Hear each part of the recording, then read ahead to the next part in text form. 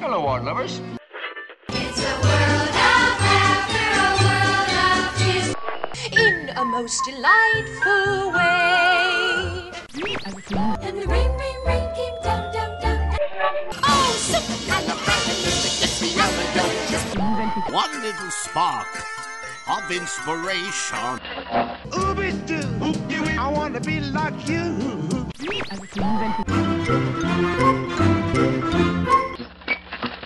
You can set music back. Through the caveman days, Chim, chimney, chim, chimney, chim, chim, chiree. there's a great big beautiful tomorrow. WDW Radio, your information station. Welcome to the WDW Radio Show, your Walt Disney World information station. I'm your host, Lou Mongello, and this is show number 80 for the week of August 17th, 2008. This week's show is very special, as I'll be devoting an entire episode to a single segment, and more importantly, a single man. He is Richard M. Sherman, and you know him as one of the Sherman Brothers, the most successful songwriting team in history, and the name that defines the music and mood of so many Disney films and theme park attractions. Mr. Sherman joins me in this one-on-one interview about his career beginnings, time at the Disney Studios, working for and with Walt Disney, and the stories behind the stories of working on timeless classics like Mary Poppins and legendary songs such as It's a Small World and hundreds of others. I'll end the show not with announcements or voicemails, but instead with my small tribute to the work of the Sherman Brothers in thanks for Mr. Sherman joining me on the show and for a lifetime of memories he helped create. So sit back, relax, and enjoy this very special episode of the WDW Radio Show.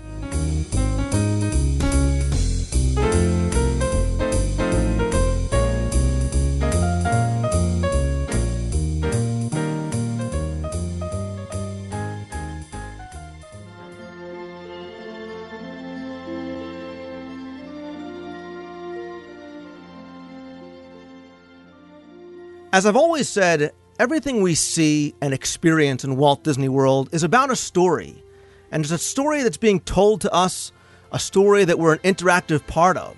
And story has always been of primary importance, not just in the parks, but of course in the movies. And the concept of good storytelling first came from Walt Disney himself.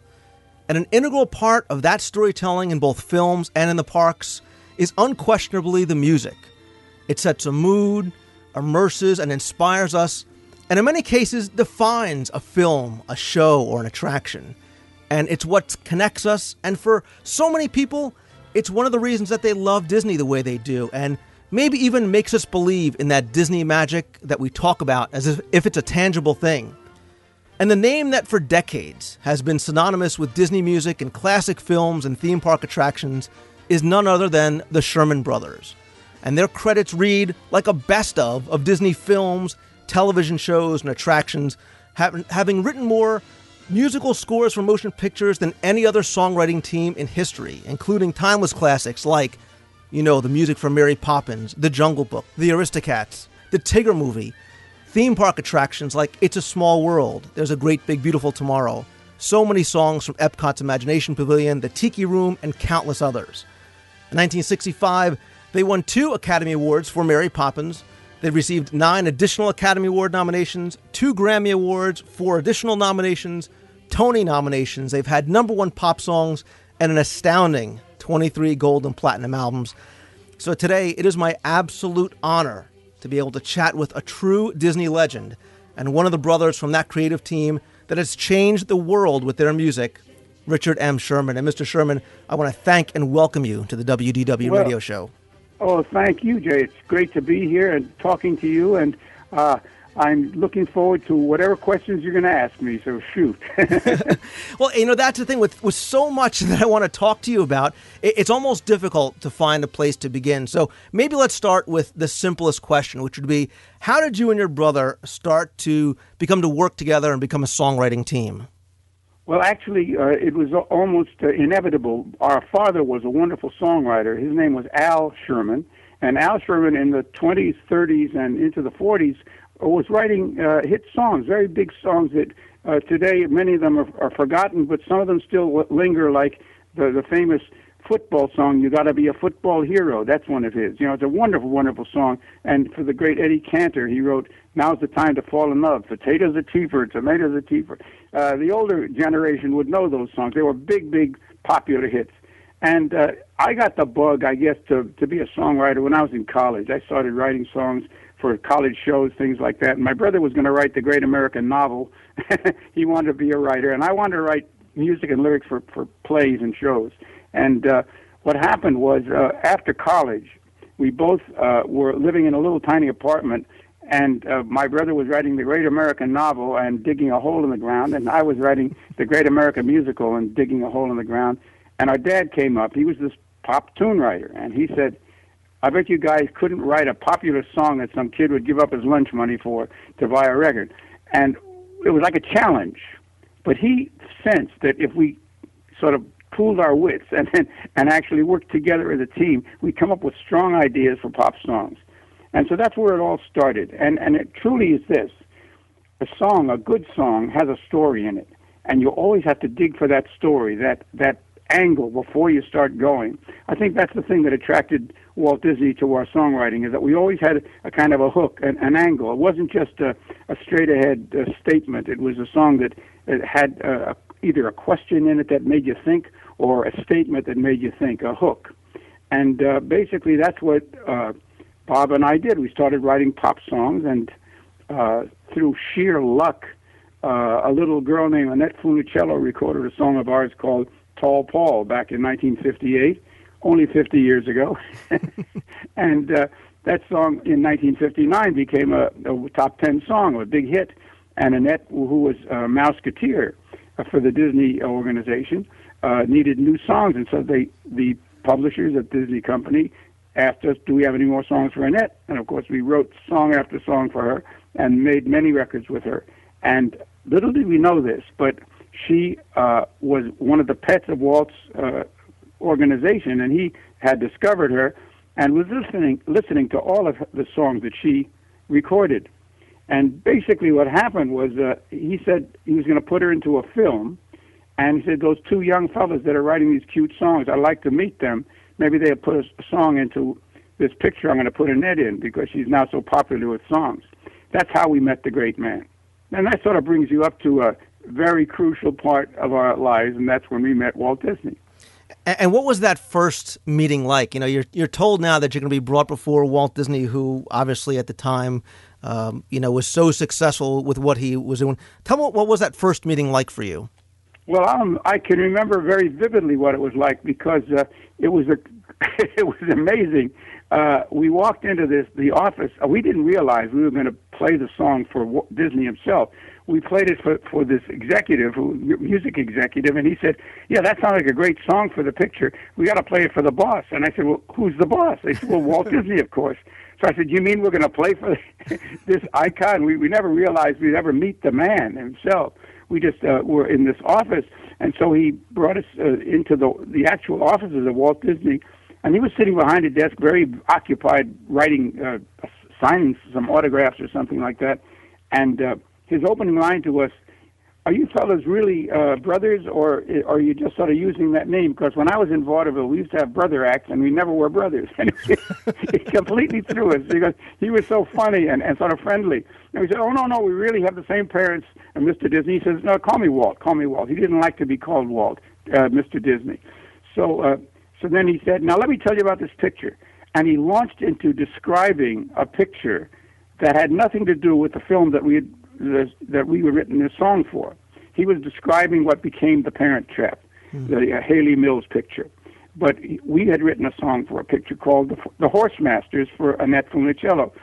So he was into this long description of this picture, and my brother, who's very brave, Bob, he said, "Mr. Disney, Walt," he said, we have come with a song for Annette Funicello. We don't know about this other picture." So he says, "Oh, well, why did you let me go on like this?" how do you tell this man, this world famous man, that you're talking about the wrong picture? To stop him, so he just said, "Okay, let's go to the other room and let's hear the song." So I played this song, the strumming song for him, this little song we'd written for Annette, and he said, which is typical of Disney. He said, "That'll work." Now I wasted a lot of time on this other thing, so he actually had given us a huge compliment, because Walt never said anything more than "that'll work" to people that were working for him, because he didn't want to spoil them. He never said "wonderful, great, perfect." He would just say "that'll work." But at that time we thought, well, that was kind of a put down for this song we'd slaved over, really worked hard to get the right song for that picture. So basically he started on this other picture, and he handed us a script, and the script was called "We Belong Together," and that was the picture that became the Parent Trap, which was our very first Disney major picture that we had done. Yeah, I tried to imagine what that must be like, and then hearing the story about how you don't want to interrupt the man as he's on a roll. But we'll talk specifically about some of the films you worked on and some of the attractions. But you worked for Disney during really what was a golden age for the studios. What was it like working with and for Walt Disney? Maybe what are some of your fondest memories during that time? Well, I'd say that the thing about working at the Disney studio under Walt was this: he was a member of the team. He was a great spark plug, a listener, a remarkable listener. He could discern what would work and what wouldn't work. He inspired everybody that worked for him, and everybody was trying so hard to please the boss. I mean, that was the whole thing. And if he told you a story, it was the most important story that ever was told by humankind, because he had this ability to hypnotize you, to get you so excited about some episode of Zorro or something that you just would kill yourself to write the perfect number for it, or write the perfect dialogue if you were a script writer, or design the perfect setting for if you were a setting designer. I mean, the whole thing was, he was hypnotic about the way he inspired people, and it was great. It was wonderful working for him. He never talked about how much it's going to cost, and this is the bottom line, and this is the blue, this is this and that. He never talked about that. It's just the quality of the product, and that's all he cared about. That abruptly changed when Walt passed away. It totally changed, but when he was alive, nobody ever thought about anything but doing a great job on the product. And obviously, like you said, we keep talking about story, and story was really of paramount importance to Walt, and I assume for you and your brother as well as you were writing the songs. Well, I think basically the key to our getting jobs as staff writers for Walt Disney was our sense of story, because all good songs, as I said earlier, have good story in them, good hook lines. And when we were handed eventually a book called The Stories of Mary Poppins by Pamela Travers, Walt Disney knew full well that there was no storyline in the Mary Poppins books. They were just episodes. They were wonderful, wonderful episodes with an incredibly delightful character, Mary Poppins, and they had each self-contained storyline. So each chapter was another adventure. But there was no through line. Nothing really happened to the family. It's just that Mary Poppins would come into the Banks household to have wonderful adventures with the children and fly away again. So Bob and I, when we were handed this book, because one day he handed us the book after we had done about 6 or 7 assignments that he had given us, and he liked them all, he said, "Read this and tell me what you think." He didn't say, "I need a song for this sequence," or "I need a title song for this movie." He just said, "Read this and tell me what you think." And Bob and I read the books, and we were thrilled by the fact that he gave us a book to read. And secondly, we were kind of disappointed because there was no storyline. So we said, let's take 6 chapters of these 6 juicy chapters that we thought were really outstanding, put them together and make a story out of it. Let's say there's a problem in the family. Let's just say the father's not paying attention to the kids and the mother's off busy doing her things, and so Mary Poppins is needed. So she comes into the family and she changes things. She gives little life lessons to the kids and to the family itself, and unites that family so that when she flies away, she's done a job. This was our concept. And we came in with a story concept, not just some song ideas or, yeah, that's good, Walt, it could be something. We came in with a real idea. And also we came in with a period. We changed the the stories from the 30s, which was Depression England, back to the turn of the century when it was still colorful and charming, and English music hall style songs could be used. We came in with all these ideas, and so we weren't just songwriters for him; we were storymen. And when we sat down and talked about this project of what it could possibly be, that's the day he said, "You fellas really like to work." We said, "We sure do, Walt." And he said, "Well, how'd you like to work here?" Of course, we were flipped. We flipped. We said, "Oh my God, yes, we'd love to." And that was August, I think it was, of 1960. And so from that point on, we were the staff writers, and we worked on everything. But it was always story, story, story. I mean, that was what it was all about, and that was the key to our being successful at Disney. And I think that's the fascinating part, is that you weren't just songwriters. You were really involved in the creative process of the films themselves, and I think that's why the songs work so well. Well, thank you. That's very nice for you to say that, but actually we were very fortunate so that we weren't just like augmenting or adding something to a film. We were actually helping to paint the picture in our way. And sometimes it was merely a title song for a film, or sometimes it was a whole musical with storytelling throughout and character development throughout. It all depended on the project. Each project was different. In all, we did about 36 films at the Disney studio in those years, and then we subsequently came back and did others. But our tenure there was very, very, let's say, prolific. We worked every day, and we loved it. Well, going back to stories and writing for the films, is it fair to say maybe that you wrote songs for the characters in the film, say, as opposed to the actors themselves, even though you had the benefit of working for and writing for people like Julie Andrews and Dick Van Dyke and Louis Prima? Well, you're absolutely right. You said it all. I'll just repeat what you said and say this: we wrote for the character. We never wrote for the actor. On rare occasions, when we were told we're going to have Maurice Chevalier in a film, we need a number for him, we could hear his voice when we were doing it. But when all the songs for Mary Poppins and in Jungle Book, when Louis Prima sings "I Want to Be Like You," I mean, we had no idea Louis Prima was going to do it. All we knew was that we were writing about this ape, and we had to write a funny song about a scary ape and make him to be fun instead of scary. And so we made him the king of the swingers, and that gave us a jazz number. And be just like the other men. I'm tired of walking around. Oh, ooby-doo. I mean, these are things we just wrote the song, and when we were finished with the song, then we would talk with Walt and we would talk with the other producers and directors about casting. And then when we found the personality we wanted, we'd come and test him and make sure he was right. So all these things are ingredients in the creation of the film, but in the case of the Sherman Brothers writing for Disney, 95% of all the songs we wrote for the character and not for the actor. All right, well, around the same time as Mary Poppins, early to mid-'60s, the 1964-65 World's Fair is approaching, and you were asked to write for two attractions, the Carousel of Progress and It's a Small World. And I'm going to ask you about each of these individually, but first tell us about maybe the challenge of being presented with writing for an attraction versus writing for a motion picture. Well, each and every assignment that we had was individual into itself, because if you're going to have to write for a stuffed teddy bear or a tiger, who's called Tigger, and it jumps around, it's just as much of a challenge as to write for a concept that's a carousel of progress that's going to be putting people into this auditorium that swings around so that there are 7 different or 6 different stories that are being told. Each one of these was an individual challenge, and it was fun. I mean, it was great because we never knew what we were going to do one day to the next. I recall the first challenge was the Carousel of Progress. They were constructing this for the World's Fair.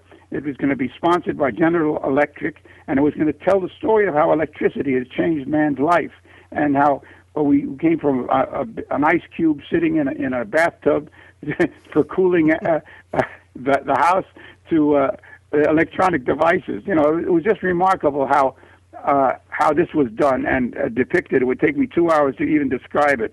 But let me just say, we were given an assignment by Walt to write a song that would tell the story of with broad strokes of how life has changed through man's ingenuity, man's reaching further, challenging the envelope and going further. And we had to have a kind of a song that would change in period from the turn of the century, which would be ragtime, to the jazz age, which would be jazz music, to the swing period, which would be the 30s and 40s, the big band era, and into the 60s, which was when this would be the current day at that time. And that would be the sweet music like sort of Mantovani strings and things. So basically one song could be played in different guises, different arrangements. And so all these were little buttons that were pressed to us. And then he said, and I need it yesterday, because he always needed it right away. And so we would write a song. Now, I remember vividly the inspiration for there's a Great Big Beautiful Tomorrow, which is the theme song for the GE Pavilion, which was the Carousel of Progress. And that was, we were talking about it, and we said, well, another one of Walt's big dreams, and we have to sit there and create something for him. So he said, well, Walt has a dream, and that's the start. Now, we started with that, and he said, well, we can't ever say that in a song. But if you listen closely to the lyric, there's a line that goes, man has a dream, and that's the start. He follows his dream with mind and heart, and when it becomes a reality, it's a dream come true for you and me. That's all part of the lyric of There's a Great Big Beautiful Tomorrow. And so basically, Walt Disney was the inspiration to the wellspring that gave us the key to writing that song. And he loved it. He liked the play on the bees, Great Big Beautiful Tomorrow, and shining at the end of every day, very optimistic. Because Walt was definitely an optimistic man. He liked to look at the bright side of things. And it was Walt's song, and he loved the song very much. Of course, he never said anything but that'll work to us. But to everybody else, he said, they wrote the perfect number for this, and that was it. That was Walt's way. And then that was the one song for the World Fair, which became a permanent attraction at the parks. And then the other song that we wrote was It's a Small World After All. And here we were like troubleshooters, because they had this incredibly beautiful concept of a boat ride through the water, the audio animatronics dolls, all beautifully gowned and costumed, singing, and they were singing national anthems of the various countries. That was the concept on paper, and they started recording these voices to do that. And as you can imagine, it was an absolute disaster, because if you walked through this, it was not boats at the time, it was a mock-up, and you'd walk through the Serpentine Trail and listening to these voices. The first 3 or 4 groups were kind of charming and delightful, and all of a sudden you heard nothing. It was all swishing together, and it was cacophony. And so Bob and I were called in to come up with a simple song that could be translated into any language, and it had to have sort of simple repetitions in it. And so we were told, write the simplest possible song to sing the most you possibly can.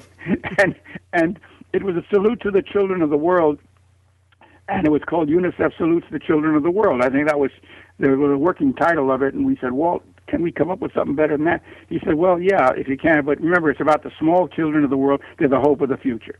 And that he gave us that to start with.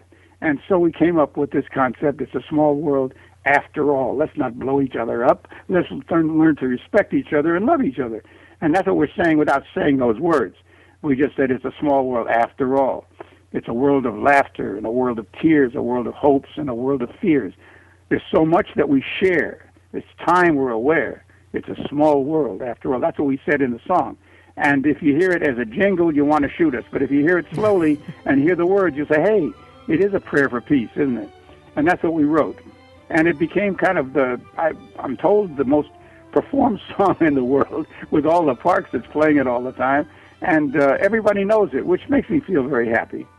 Yeah, and I have to admit, to hear you to hear the person that wrote the words somewhat say and sing the words really is a privilege. And, those 4 words, even with all the amazing things that you and your brother have done, sort of immortalized you. And correct me if I'm wrong, the original way that you had written the song, you had originally thought about it to be performed in somewhat of a different style, correct? Oh, definitely. When we first wrote the song, when you write anything, you don't write it fast and in tempo. You write it slowly and carefully. And we were playing it and singing it, and Bob was coming up with wonderful words for it, and I was coming up with words on it. We were both working on the music because we collaborate on everything.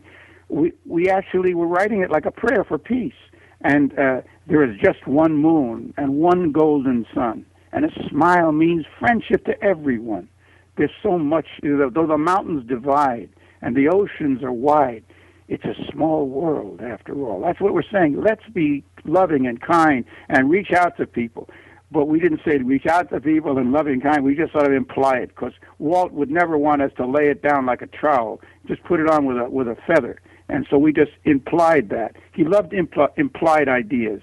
He was very quick to grasp an idea, like a spoonful of sugar helps the medicine go down. Has nothing whatever to do with sugar and medicine. It has to do with an attitude. If you have a bright attitude about something, a sweet attitude, a tough job becomes easier. You look at the bright side of it. Feed the birds, tuppence a bag. Has nothing to do with the price of breadcrumbs, 2 pennies to buy breadcrumbs. It says it doesn't take much to be kind and do a kind deed. To give love, it costs nothing. Tuppence is nothing, no money. It's just giving it from yourself, from your heart. But we don't say those words. We just say, feed the birds, tuppence a bag. And the implication was there. He always dug the fact that we imply things. And the same thing with Small World. It's a small world after all. And the after all is the hook. And you obviously followed your father's advice, which was to keep it simple, to keep it singable, but most of all, keep it sincere. Oh, my goodness, you really are a researcher. That was great. Yeah, that's exactly what he said to us when we were young guys starting out, and he made the challenge. He said, keep it simple, singable, and sincere. And as he was walking out the door, and he says, and make it original. That was it. And so he'd always guide us in those early years till we finally got the right angle on things. I remember we had written many, many songs. Country music was very big back in the early 50s. And we finally wrote a song which we had a hook on, and he liked the hook. And that was, we wrote a song, a blatant line, gold can buy anything. And then we had a codicil on it, but love. Gold can buy anything but love. And he says, now you have a hit song. Now you have a possibility of a hit song. Go out and try to sell that one. And that was our very first published song. It wasn't a hit, but it did get published. And really, in addition to It's a Small World, really two other very small words that really define, to a certain degree, your work is obviously Mary Poppins. Yeah, well, that was a major, major jump for Bob and myself. You know, we had never done a full musical score. We had pictures with songs in them, and we'd had popular song hits and a couple of big ones. But the thing is that this was a giant, giant step forward for us. And, of course, it put us into the position of writing musical film. And that's what we started doing from then on. Most of our pictures were musicals.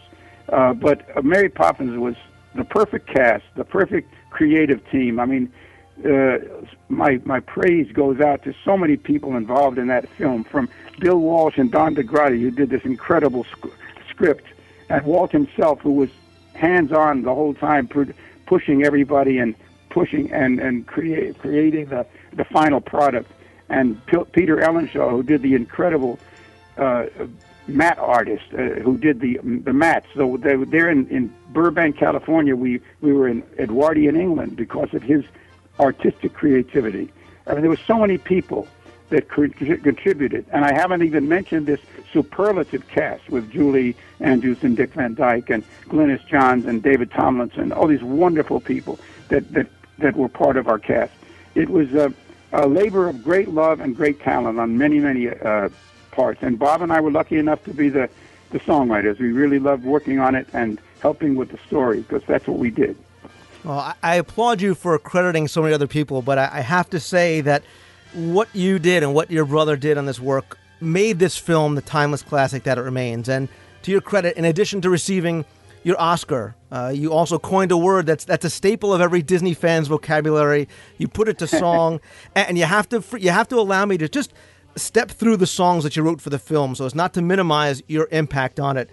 A Spoonful of Sugar, Jolly Holiday, I Love to Laugh, Chim Chimmery, Feed the Birds, Step in Time, Stay Awake, Sister Suffragette, A Man Has Dreams, The Life I Lead, Let's Go Fly a Kite, one of my personal favorites, Fidelity, Fiduciary Bank, The Perfect Nanny, and of course, supercalifragilisticexpialidocious. I don't think that I'm exaggerating when I say that what you did qualifies as a true masterpiece.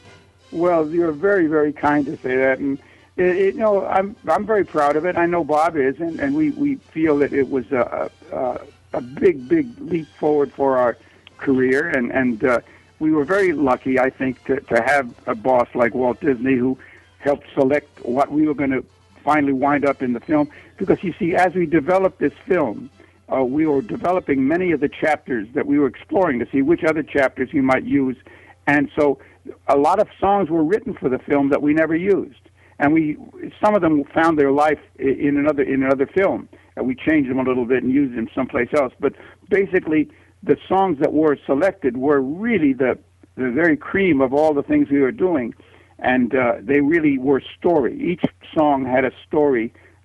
Part of the story was being told through the song. And I think the key to a really good musical is if you don't have the songs, you don't have a picture. And I think that's what we had here. We had hunks of the story. I mean, just huge hunks of dialogue were just sung. And people didn't even realize they were hearing songs performed when they were doing it, because it was so woven into the film. And one of my favorites of all the songs in the picture is two reprises that we used near the end of the film when the father and Bert have a conversation, and the father he feels his life is falling apart because he's been fired from the bank for causing a ruckus. You know, there was a run on the bank because the little boy didn't want to invest his tuppence in the bank, and so everything falls apart, and he's very sad and upset, and he says, "A man has dreams of walking with giants to carve his niche in the edifice of time," and then he's feeling sorry for himself, and he says, "It's Mary Poppins. She's the one that caused all this trouble." And then Bert pipes in and says, "Oh, yeah, she's the one that sings a spoonful of sugar. That's all it takes. Changes bread and water into tea and cakes." He says, "Tea and cakes, indeed." And they're having this conversation. It's all sung. The whole thing is musical comedy, the way it's sung. And that's a really well-integrated show. That's the way we were writing it. It's that Poppins woman. She did it. I know the very person you mean. Mary Poppins. She's the one what sings, "A spoonful of sugar, that is all it takes. It changes bread and water into tea and cakes." See, that's exactly what I mean. Changing bread and water into tea and cakes, indeed. No wonder everything's higgledy-piggledy here. And is it true that Feed the Birds really was a personal favorite of Walt's and one that he often would ask you to come in and sing and play for him on the piano? That's absolutely true. Walt fell in love with that song because when he heard it the first time, when at that first propitious meeting, when we first told him our ideas of how we could do Mary Poppins as a musical, he asked at the end of that meeting, "Play that bird lady thing again." So I played. It was not completed. It was just about 16 bars. I sang it for him, and he listened to it intently, and he said, "That's the whole story, isn't it?" And he said, "That is the story, Walt. That's the story. The father doesn't give the tuppence to the kids, meaning he doesn't give their attention. He's so busy making money and supporting the family, he's not giving of himself to the kids. And the mother is so busy with her life, so she has to have a nanny taking care of the kids because she's not doing it." So then, symbolically, at the end of the show, we have this song, "Let's Go Fly a Kite." And the opening line is, "With tuppence for paper and strings, you can have your own set of wings." And the father, mother, kids run out to the park and fly the kite. Now that is all symbolic. It's Walt Disney way of doing things. He doesn't say, "Hey, listen, families, get together, go to Disneyland and enjoy each other." He doesn't say that. He says, "Let's go fly a kite." That's why Disney dug us, because we understood what he wanted to say to people. And that's the secret of the whole thing. I don't know. I think I drifted away from answering your question. No, not at all. It was beautiful, and because "Let's Go Fly a Kite" is a personal favorite of mine, I really appreciate your explanation of it. Well, actually, something came from our father. Our father used to make kites for us when we were kids. He said, it's one thing is to go out and buy a kite and fly it. That's great fun, and we used to do that too. But he says, but if you make a kite, then it's really yours, and it's a piece of you up in the air. And he used to make kites for us, and then we go out and fly them as youngsters. And we were trying to think of a good ending for the show that just came to our minds. We said, what about if the father mends the kite that was broken in the beginning of the movie? And he says, the heck with all this worrying about the bank. I'm going to take my kids out to fly a kite together. And they all go out and fly the kite. And people were crying at the end of the picture. Why? Because it's so pretty. It's a statement without insulting anybody by telling what it is. You just felt it in your gut. And that's what we tried to do. And in answer to your question about Feed the Birds, yes, it was his favorite song. And many times on Friday afternoons, he'd call us up and say, what are you working on? And we'd come over and tell him, and we knew that's not what he wanted to hear. He knew what we were working on. He'd say, okay, play it. And he'd look out the north window of his office, and I'd sing and play Feed the Birds for him. He said, well, have a good weekend, boys. And then he'd send us home. He was very sentimental. He loved that song. I'll tell you a little story. About 5-6 years ago, it was the Disney people decided to have this statue, this wonderful bronze large statue of Walt and Mickey Mouse called the Partners, officially dedicated at the Disneyland attraction out in Disneyland. And so they had a big ceremony on the 100th birth anniversary of Walt Disney's birth. And I was asked to come and play some of the songs we had done for the parks and some of the other things, which I did. And there were thousands of people, maybe 2,500 people out on Main Street in Disneyland. And I remember I was playing this white piano, and there was a hush, and I'd finished playing one of the songs, a Small World or something, and then I said, but I'm going to play this one song just for Walt, because it was his favorite. So I looked at the statue, I said, this one's for you, Walt. And I sang and played Feed the Birds. And you could hear a pin drop in this setting. It was just amazing.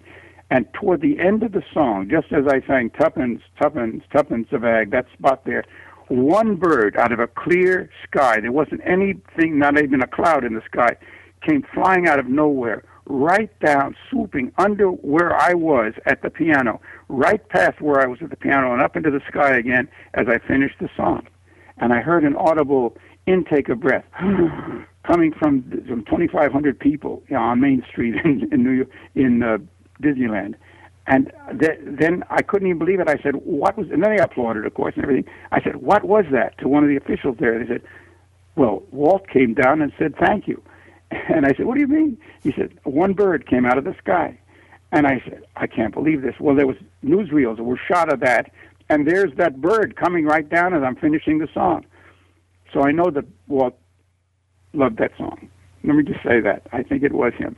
And I'm sure that everybody else that saw that felt the exact same. Without speaking a word, they all thought the same thing. Oh, yes, definitely, definitely. Because Walt was a great believer in people. He loved people. He loved that song because the song said, doesn't take much to give love. Give it. And now, to a testament to maybe Walt's, the way he was, during this time in the late 60s, you're working for the company, and you're asked to work on a non-Disney project. You were asked to work on Chitty Chitty Bang Bang with Albert Broccoli, your first project really in some time outside the company, yet Walt gave you his approval to do this, didn't he? Well, actually, Cubby Broccoli, who was the producer of all the James Bond films, had acquired the one Ian Fleming story about the magical flying car that Ian had written for his son. Because the son said, you write about Maseratis and you write about Porsches and all these fancy cars. Why don't you write a story about a car that I'd like to have? So he created this magical flying car, Chitty Chitty Bang Bang, made the funny sound. And Cubby got the idea because he loved Mary Poppins so much. He wanted to have Walt Disney co-produce with him. And he could, get all of the people. And most of the people, like Dick Van Dyke, were independent. They didn't have to get Walt Disney's approval, but Bob and I were under contract to Disney. So he wanted to do a co-production, and Walt's plate was very full, and he didn't have the time or inclination to do a co-production. But he said, if you really like this project, and I like Cubby, I think he's a nice guy, a good man and a good producer, I think I'll give you a leave if you want to take it. So we actually were given leave of absence from our exclusive contract with Walt Disney Productions to work in England with Cubby. And that's the kind of a man Walt Disney was. He just gave us this permission. He said, it'll be good for your career to do an outside picture. And so we did Chitty Bang Bang, which was a huge hit for us. And yes, it was, it was, again, a tribute to the genius and the kindness of Walt Disney. And for you, Walt was right once again because you received your third Academy Award nomination. So Yeah, that's right. We were nominated for that, and and also years later, it became a huge, successful stage show, and it's going to be coming back to the States as a touring show very shortly. I think latter part of this year. excellent. I was a big fan of it when I was a child, so it's nice to know that it's coming to the stage like so many of your other shows like Mary Poppins. But just back to Walt for a minute. Sure. How did his passing, how did it affect you personally and professionally, maybe with your work with the studio? Well, let's put it this way. How do you feel if your father dies? It was devastating, absolutely devastating. We loved him very much, and we depended on him. We never realized when he passed that things would change so radically. But unfortunately, that's what happens. I mean, the people that took over meant well. They tried very hard, and they weren't Walt Disney. And for many years, the studio did not produce any greatness for a long time. They were doing adequate sometimes, but not great. And it was later years, certainly the advent of the resurgence of fine musical scores in films like The Little Mermaid and Beauty and the Beast. The greatness came back, but there was a long period of time with a tremendous lack of, let's call it, spark. Yeah, so many people talk about the spark or lack of direction. People almost seemed lost as their mentor was gone and didn't know what to do. Well, yes, you said it. they said, well, what would Walt do? I mean, that's not a way to think. You have to say, what would we do? And we want to carry on creativity and everything, but let's not just keep repeating what we did in the past or do the safe project. Walt was always taking chances and going further. And so I guess maybe the lack of further thinking. See, Walt was such an outstanding storyteller and a super genius, and he didn't have anybody that really was that capable. There wasn't anybody around, I guess. I can't give you exact reasons, but how do you replace somebody as great as Walt Disney? You can't. You just can't. A long time has to pass, and then eventually things come together and the right people assemble, and then, yes, then great things can happen. It took a long time. Great things are happening now. People at Pixar are geniuses. They're terrific, but they weren't around then. There was nobody around then, so it didn't happen then. Now it's happening again. I agree, and I think it's certainly no comparison, but I think like Walt Disney, Bob Iger is doing what Walt did, which was surround himself by the very best people in the industry. And I think we're seeing, like you said, a resurgence of greatness and creativity, and it's a very exciting time for the company and to be a fan. Well, you have to have a great leader who doesn't necessarily have to be creative himself, but at least respect and honor the creative mind and help steer him and help guide him, let's say, and guide the ship. But basically, you have to have people sensitive to creative thinking, and that's Iger's doing a great job. I think he's doing a wonderful job. He's done a major step forward when he said, "Let's not start this bigger and who gets what. Let's work together." And so he and Pixar got together and made one organization out of it, which is fabulous. I mean, that's a great step forward, and I think the entire industry is better off for that. I agree. And like I said, as fans, we also, too, are feeling the wonderful effects of it. And like what happened so many years ago, the company's making wonderful films again. And it's also having a trickle-down effect on the theme parks. And you and your brother, of course, not only wrote amazing songs for films, but beyond the World's Fair attractions, you've also written a number of theme park attraction songs. How were you first approached, or what was it like writing that first theme park song, and what was it, if you remember? Well, I think the very first theme park song we wrote was, there's a funny story with it. We were invited to go down to a soundstage and look at something. And I remember Bob and myself and about 5 other people came down, and we sat on bridge chairs in a tropical room that was all dark and everything. And Walt said, "Okay, turn it on." So on comes the lights, and we're sitting in a tropical room with flowers like orchids and everything had started singing songs. And then down from the roof came birds, and the birds started singing. And it was the first audio animatronics experiments that they were doing, and it was called the Enchanted Tiki Room. And we didn't know what the devil it was because they'd never seen anything like it before. There were carved tiki poles that started chanting, "Ugga bugga, ugga bugga," you know, all this type of thing. And it was weird. And I remember one of the fellows in the room said, "What the devil is this, Walt?" and Walt looked at Bob and myself. He said, "You guys are going to write a song that explains what this is all about." And we said, "We are?" And he said, "Oh, yes, you are. And it's going to be a song that explains the Enchanted Tiki Room." Well, all of a sudden, Bob and I were looking at each other. He said, "There's no parrots. I think if we had a parrot, at least you could understand dialogue and lyrics from him." So we said, if you had a parrot, maybe the parrot could sing it. So Walt immediately said 4 parrots. We'd have a French parrot, we'll have a Dutch parrot, we'll have a Spanish parrot. And he was plussing the idea. And he says, "Now what kind of a song are we going to do?" And I remember the first thing popped into my head was, I said, "Well, it's a tropical room. Let's do a tropical rhythm like a calypso." He says, "Okay, it's calypso, going to be sung by parrots." And he said, "I need this right away because we're going to have to start the whole thing with a song." And I remember Bob and I being songwriters. He said, "Tiki is a great word. If we played with the word tiki, tiki, tiki, that sounds kind of cool." So he said, "What about if we called it the Tiki, Tiki, Tiki Room?" We said, "That's it. Okay, you're going to write me that song and explain what it's all about." And with that, we were ushered out the door, and we went off to write it in a hurry. And it's the longest-running show song I think it's ever been performed. It's made all kinds of records now. It's 40-some years it's been playing. Yeah. In the Tiki, Tiki, Tiki, Tiki, Tiki Room, that song.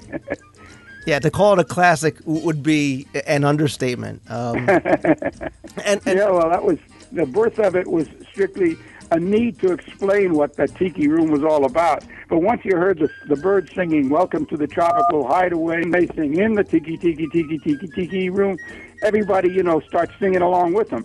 And that's, of course, just the fun of it all. It's just an invitation to enjoy yourself, and the birds are your hosts, and they explain what the Tiki Room is all about in several silly verses that we wrote and funny jokes that Larry Clemens added. So we had a lot of fun doing that. And it's funny to hear just how quickly the creative process took place. You open your mouth, you say a couple of words, and Walt says, "Good, that's it, go do it," and you're off writing songs. Show me the executive today that can do that, and I'll be amazed, because Walt could grasp 2 words, an idea, just throw 2, and he'd know exactly where you were heading. He could finish it for you. I remember we were so close in our relationship with Walt that sometimes when we had an assignment, we'd see him in the hall. We said, "Walt, I think we got the idea," and then I'd sing him 2 bars of a song, and he'd say, "Yeah, that's it, finish it." I mean, it was just like that, because he knew what we were going to do if we could give him the approach. And it was a marvelous symbiosis that we had between us, a really understanding of the need for a certain statement and how we could do it or how we would enlarge on it. We've never had it since. I must say that I've had some wonderful producers and creative people that I've worked with over the years, and they're all inspiring guys. But there's never been anybody like Walt Disney. He was only one of a kind, and maybe one in a century comes along like that. And it obviously just shows the trust that he had in you and your brother, that he could just hear those 2 bars and know that the rest of what you would create, he didn't even need to hear. Well, I think that's the kind of a mind he had. He knew us pretty well. He knew his artists. I mean, many times an artist would show him a sketch. He'd say, "Yeah, that's it. Now work on that." Or, "I think the chin's a little weak. Do something there." And he would sort of make suggestions. But he was so confident with his team of great animators and he had some wonderful staff writers, like Bill Walsh was a brilliant writer, and he'd say, "I need a scene where this thing so happens," and Walsh would go off and do it, and he'd say, "Yeah, that's what we're talking about." That's the kind of a boss he was. He would sort of steer you. And with our songwriting, it was that kind of a thing. I remember walking down the hall one day, and we were writing a song for Maurice Chevalier to sing in a picture called "In Search of the Castaways," and with Haley Mills, which was in it. And they were stuck in an bamboo tree after a big flash flood had come, and they're really stuck, and they're hungry, and they want something to eat. So this professor, who was played by Chevalier, says, use the things we have around us. There's some bird eggs over here, and we can fry them on this pan and everything. And he starts building an omelet with spices and everything he finds from the tree. And he sings this song. And Walt wanted him to be singing a song as he's doing this. So we said, we have an idea. And the idea was, enjoy it. And we said, why cry about bad weather? Enjoy it. Each moment is a treasure. Enjoy it. And I sang that little song to him with the melody. That much. He said, yeah, that's it. Finish it. And that was it. And that became a classic Walt Disney moment in that film. It was just wonderful when he did that with Haley. They sang a duet together, and it was lovely. But it all started with, he heard 2 lines of a song, and he said, yeah, finish it. And, that song, like most else of what you've written, including the theme park music, is that same happy, uplifting thing. Now, for example, for Carousel of Progress, you wrote The Great Big Beautiful Tomorrow. Again, one of my personal favorites. And I have to say, the video of you and your brother singing that at the piano with Walt, with the GE jackets on, is one of my favorite videos anywhere. Well, that again was what he wanted to get some more money to finish the pavilion. It was running over budget, and we had just finished the song, and he didn't discuss this with us. We were just the kids on the block. We were writing our songs, and one day he called out about 3 days after we'd played the song for him, and he had said his classic "That'll Work." And he said, on Friday, put a tie on. I'm doing some lead-ins. I want you to come down to the sound stage 2, after lunch. So he said, okay, Walt. And so we wore a jacket and a tie. And as we were being made up, he said, we're going to do something together. They pinned the GE logos on the back of our jackets. And he was doing a big sales pitch on what they were doing for the Carousel of Progress. And he wanted us to sing the song. We didn't know he would sing it with us. And he said, prop the lyric up so we can do it together. So on the piano there, we did one take, really, and sang the song. And he said, kick your heels up when you go off when I tell you to. So, okay, we did that. And there, for the one and only time on film, he actually said, the Sherman Brothers write a lot of the wonderful songs, at the Disney studio. Well, he said wonderful songs to us, but not directly to us. He said it to the GE people. Well, sure enough, he got his money and he finished his pavilion. But here's again the kindness of Mr. Disney. He was so wonderful. He about 2 days or maybe a week after we had done this little bit for him, with those 2 envelopes in our office, and it was 16 millimeter print of the thing that you love, that piece of footage of us doing this thing together. And the note said, this is a little souvenir of the other day. I know that your grandchildren will enjoy seeing this one day. And that was him. That's Walt. He gave that spoonful of sugar. I'm going to start crying now.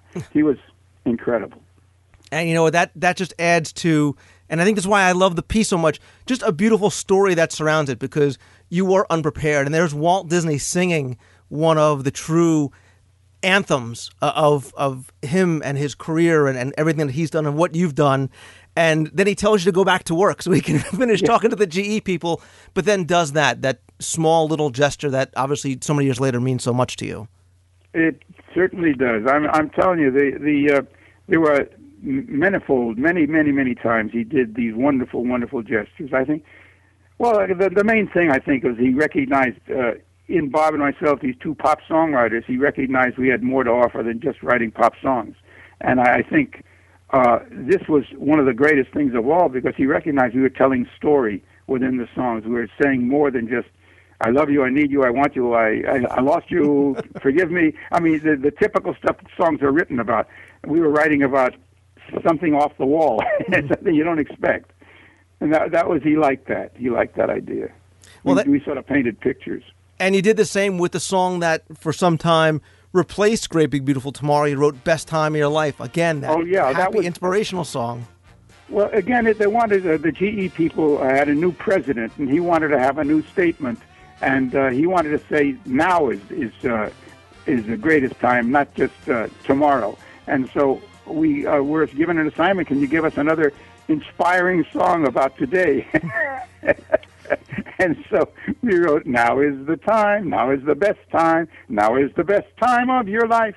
And so we wrote that song, and they loved that. So I think for about 10, 12 years at Disney, in Florida, Disney World, that was the theme song. But then they've gone back to Great Big Beautiful Tomorrow, I'm happy to say.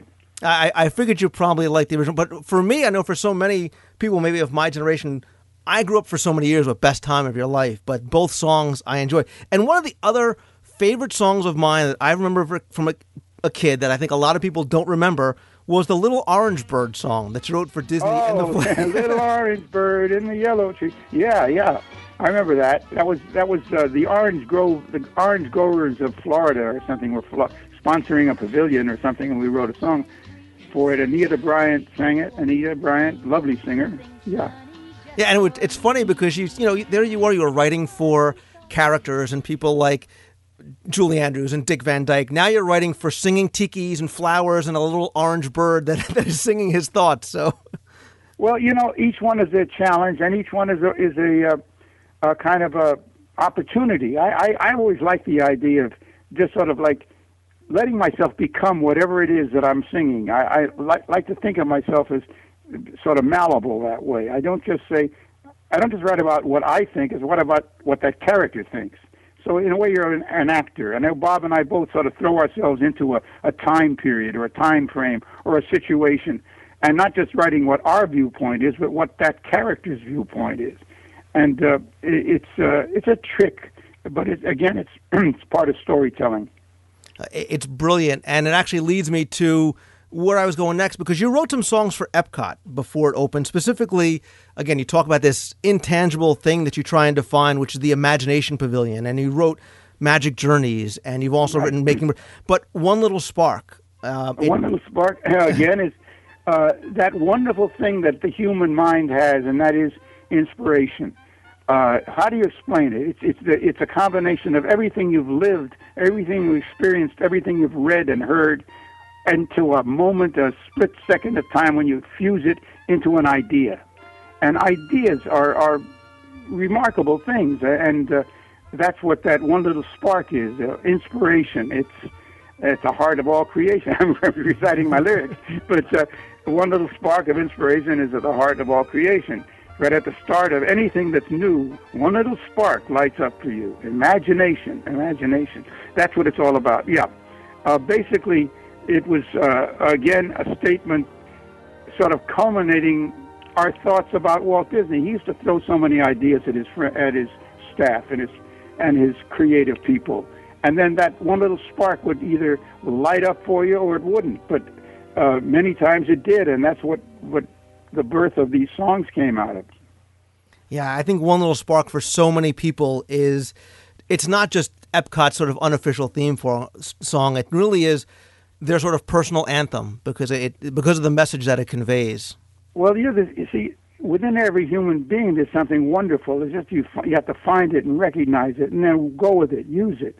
And we as human beings have a wonderful thing over the animal kingdom because we can take those ideas. Because who knows if an ape has an idea? It has a reaction. It has a pattern, but it doesn't have an idea necessarily. But a human being has an idea, and he can work with an idea. And so it's a blessing to be a human being. It's a great blessing. And we use those little sparks. That's what makes us human. Let me ask, speaking of the theme park songs, after the attractions opened, did you get a chance to go and see them? Or even now, do you get a chance to go and visit the parks and hear some of your songs? Oh, sure. I love it. Yeah, I love to be there when they're singing along with it.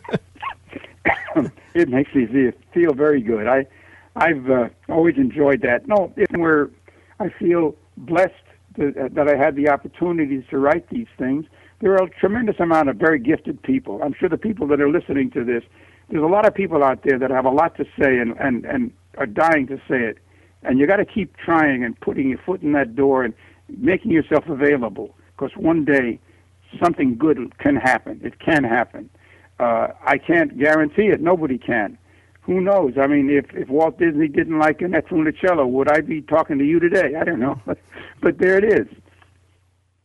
Right, true. And I guess I have to ask you, and I know maybe it's an unfair question, about a personal favorite song or accomplishment, and maybe whether it's one that it's a personal favorite for you, or one that you're most proud of, or maybe one that has the most meaning for you. Which song or songs would those be? Well, I think it's so difficult when you have 500 children to say it's your personal favorite. Each child, or each song in this case, it has a special story, a special meaning. I'm very dearly fond of the score to Poppins. I think it's very special because it was a giant step forward. But how could I forget the fact that there was a little rock and roll ditty called Tall Paul that started the whole ball of wax? So you don't understand what I'm saying. And it's a small world, which everybody in the world knows this song, and a lot of people want to kill us or kiss us for it. I don't know. But there you go. How can I say what is the favorite? It's an impossibility. I can only say I'm very grateful for the fact that I worked for Walt Disney. I'm grateful for all those opportunities he gave me, and I think maybe closest and nearest to my heart would have to be Feed the Birds, because that was Walt's favorite. So it's mine too. Yeah, like I said, I kind of knew that it would be hard to sort of pick one, but that's not my favorite. It's just one of my favorites. Yeah. Obviously, since you worked for Disney during that time, you did come back. You wrote some more music for Disneyland's New Tomorrowland. You came back and you wrote for the Tigger movie. And right. I assume that since then you've been doing so much more with your work on the stage shows. Give us a little bit of what you've been doing since your work for Disney. Well, we did some 25 films for other producers. I won't run a list down for you, but we had the joy of writing some wonderful books. I mean, adding music and lyrics to some wonderful stories. For example, we worked with Charles Schultz on Snoopy Come Home, and we worked at Paramount with the Hanna-Barbera people on Charlotte's Web, a beautiful, beautiful book that we wrote music for. And we've written a lot of beautiful, and then for United Artists, we did two pictures, the Mark Twain's Tom Sawyer, and then we did Mark Twain's Huckleberry Finn, two musicalizations of those classic American stories. We've done a lot of songs, and then we went to England and we did The Slipper and the Rose, which was a retelling of Cinderella from the prince's point of view, a wonderful, elegant picture with Richard Chamberlain as our prince. And we had a lot of great experiences writing for other people. But the highlights of our life, I must say, have to be centered around the Disney product. And we're having worked for Disney on recent things as well. It's kind of lovely that we have this wonderful relationship. I know that I've done a lot of interviews for the DVD sections of reissues of some of the films we worked on. And that's a lot of fun, reminiscing. We did a thing with Julie Andrews and Dick Van Dyke sitting around a piano with me, reminiscing about Poppins for the Disney DVD special edition that just came out about a few years ago. This is the kind of thing that I've been enjoying doing, and I never cease to be amazed at how I remember everything because it's so vivid in my mind. It's like yesterday. Well, I definitely want to direct people, and I'll put a link in this week's show notes where you can find out to go and pick up a copy of your book called Walt's Time. And it's more than just a very beautiful scrapbook of your professional career with your brother. But what I enjoyed about the book was it really gives a very personal look at you and your family, and especially the relationship that you had and the love that you had with your father and Walt, as well as now with your wife and children. Oh, well, thank you. It's a lovely thing. That book was about 10 years. It came out about 10 years ago, and I believe it's still available. I think you have to sort of go to one of these .com situations to get it. I don't know how. I'm not involved in the publishing of it, but it's a lovely book called Walt's Time by Robert and Richard Sherman, and it's a lovely thing. By the way, my son Greg Sherman and my brother's son Jeff Sherman are doing a beautiful documentary on the life of Bob and myself. It's called The Boys, the story of the Sherman brothers, and Disney is behind it. They're helping them put it together, and it's going to be wonderful. It's going to tell our whole life story, not just the Disney part of it, but from soup to nuts. And it's kind of a wonderful story, different. People will be surprised and I think amazed and enjoy it, I think, because there are a lot of things about it that I don't want to give away anything. It's just to say that it resumes the resume of our existence. It's interesting. Yeah, and people can learn more. They can go to theboys.com, and I am personally looking forward to seeing this, really finding out about the growth of the professional and personal relationship with your brother and just the personal aspects that were so formative for you and obviously led to both of you creating so many beautiful songs for so many generations.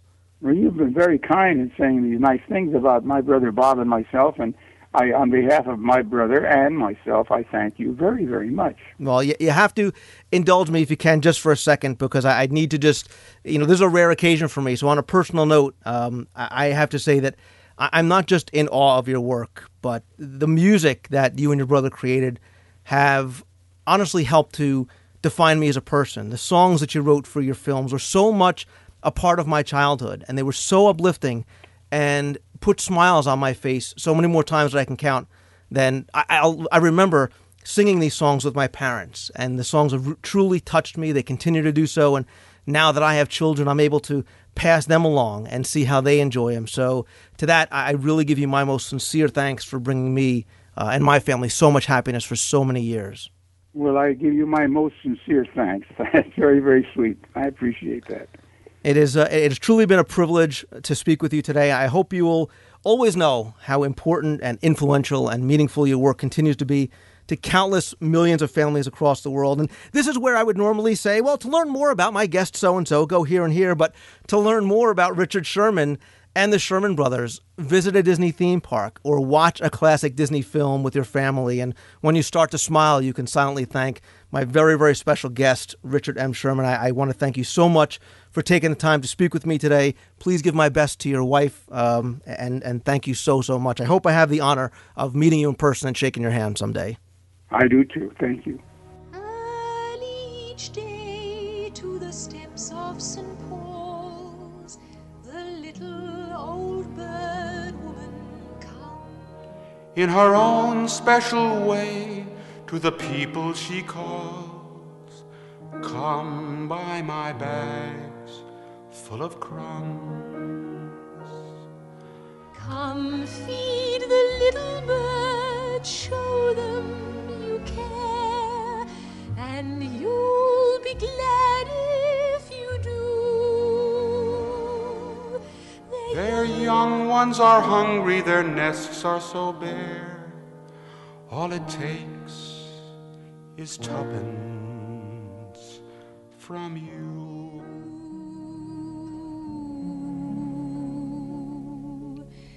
Feed the birds tuppence a bag, tuppence, tuppence, tuppence a bag. Feed the birds, that's what she cries, while overhead her birds fill the skies. All around the cathedral, the saints and apostles look down as she sells her wares. Although you can't see it, you know they are smiling each time someone shows that he cares.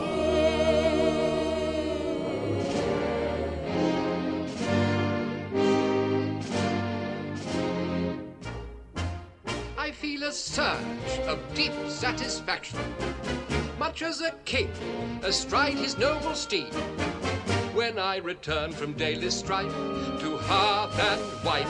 How pleasant is the life I lead. Dear, it's about the children. Wanted a nanny for two adorable children. If you want this choice position, have a cheery disposition, rosy cheeks, no warts. That's the part I put in. Play games, all sorts.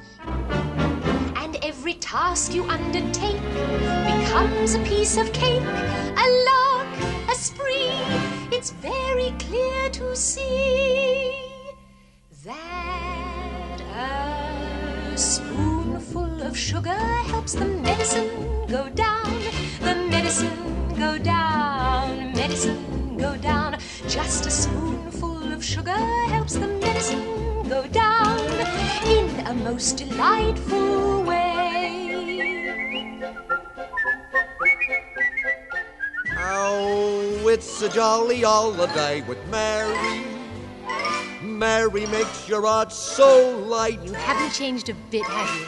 When the day is grey and ordinary, Mary makes the sun shine bright. Oh, honestly. Oh, happiness is blooming all around her.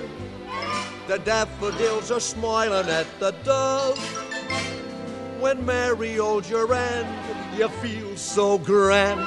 Your heart starts beating like a big brass band. You are lightheaded. It's a jolly holiday with Mary. No wonder that it's Mary that we love.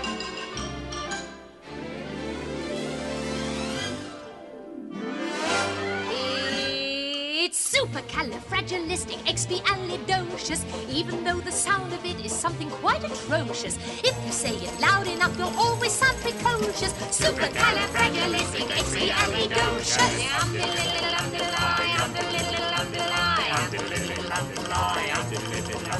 Because I was afraid to speak when I was just a lad. My father gave me nails a tweak, told me I was bad. But then one day I learned a word to save me aching nose. The biggest word you've ever heard, and this is how it goes. Oh, supercalifragilisticexpialidocious, even though the sound of it is something quite atrocious. If you say it loud enough, you'll always sound precocious. Supercalifragilisticexpialidocious. Underline, underline, underline, underline, underline.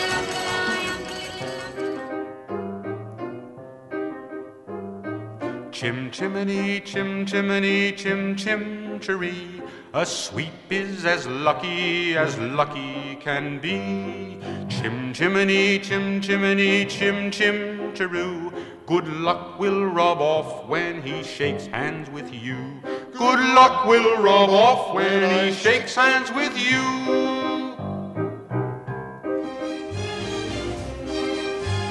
Now as the ladder of life has been strung, you might think a sweep's on the bottommost rung. Though I spends me time in the ashes and smoke, in this all wide world there's no happier bloke. Chim chimney, chim chimney, chim chim cheree. A sweep is as lucky can be. Chim chimney, chim chimney, chim chim cheree. Good luck will rub off when I shake hands with you. Chim chimney, chim chimney, chim chim cheree. A sweep is as lucky can be. Chim chimney, chim chimney, chim chim cheree. Good luck will rub off when I shake hands with you.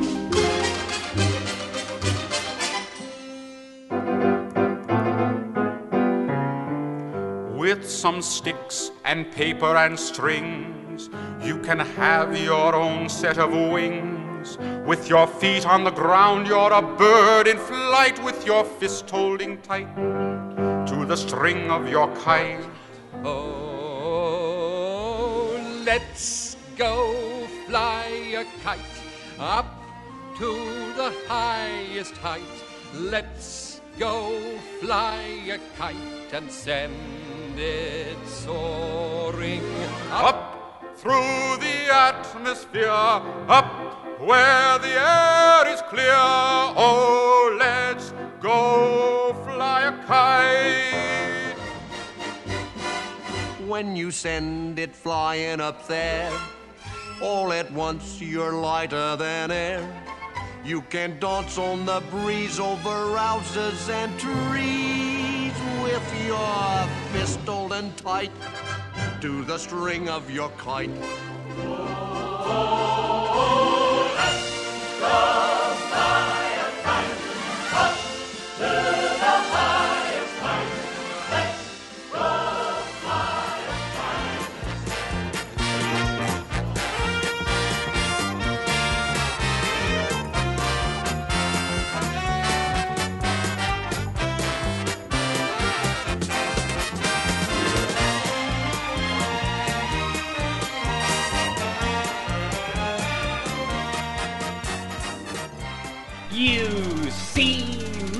with friends. The computer makes life easier. Saves me time and headaches too. He sorts things out, analyzes in a shake. My enormous problem to him's a piece of cake. He's got a great big memory like an elephant. Utilizes knowledge without end. That's why I'm a router for me computer. Everybody needs a friend.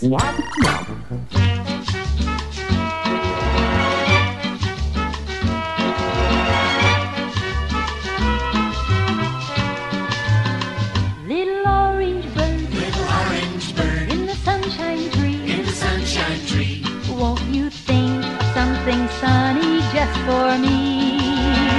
Think of funny thoughts, or a sunny word, that will make me happy, little orange bird. In the tiki room, in the tiki room, all the birds sing word and the flowers croon. In the tiki room. Welcome to our tropical hideaway, you lucky people, you. If we weren't in the show starting right away, we'd think the audience too. All together in the tiki room, in the tiki room. All the birds sing word and the flowers croon. In the tiki room. One little spark of inspiration is at the heart of all creation, right at the start of everything that's new. One little spark lights up for you. Oh, why? Imagination, imagination. A dream can be a dream come true with just that spark in me and you.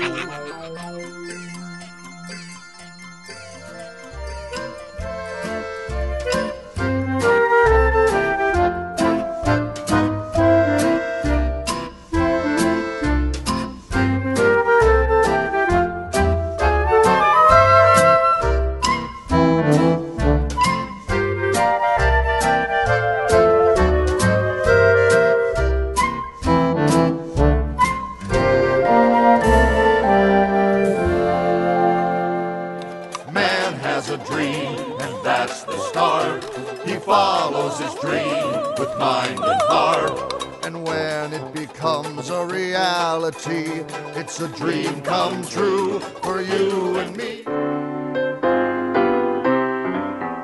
There's a great, big, beautiful tomorrow shining at the end of every day. There's a great, big, beautiful tomorrow, and tomorrow's just a dream away. Man has a dream, and that's the start. He follows his dream with mind and heart. And when it becomes a reality, it's a dream come true for you and me. So there's a great, big, beautiful tomorrow shining at the end of every day. There's a great, big, beautiful tomorrow, just a dream away.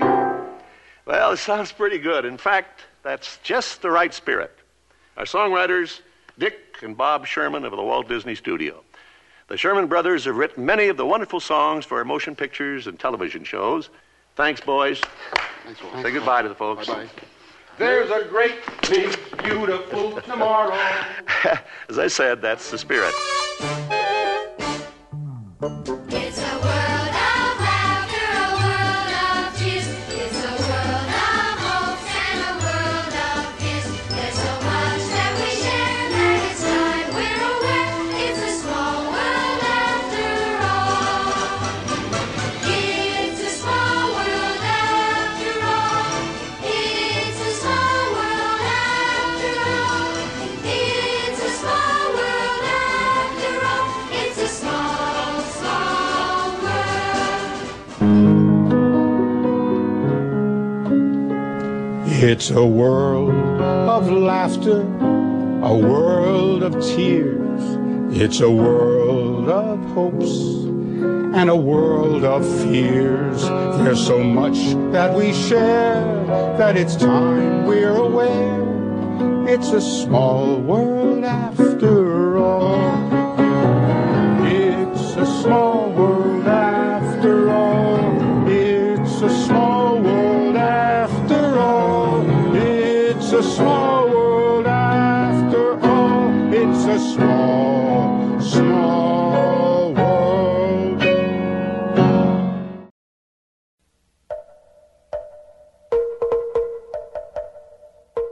Just a quick reminder, don't forget that voting is now open for round 2 of the Adventureland Challenge contest. You can visit the homepage of the WDW radio show at wdwradio.com. Click on the blue box on the right-hand side of the page. That will bring you to the page where you'll see the photo and the captions from the round 2 contestants. You can vote once per day until 11:59 p.m. on August 27th. Remember, you are helping choose the 3 people that are going to move on to the final round, and from there, one of them will be crowned the ultimate adventurer and win the VIP trip to Walt Disney World. So help make somebody's dream come true and cast your votes. See ya.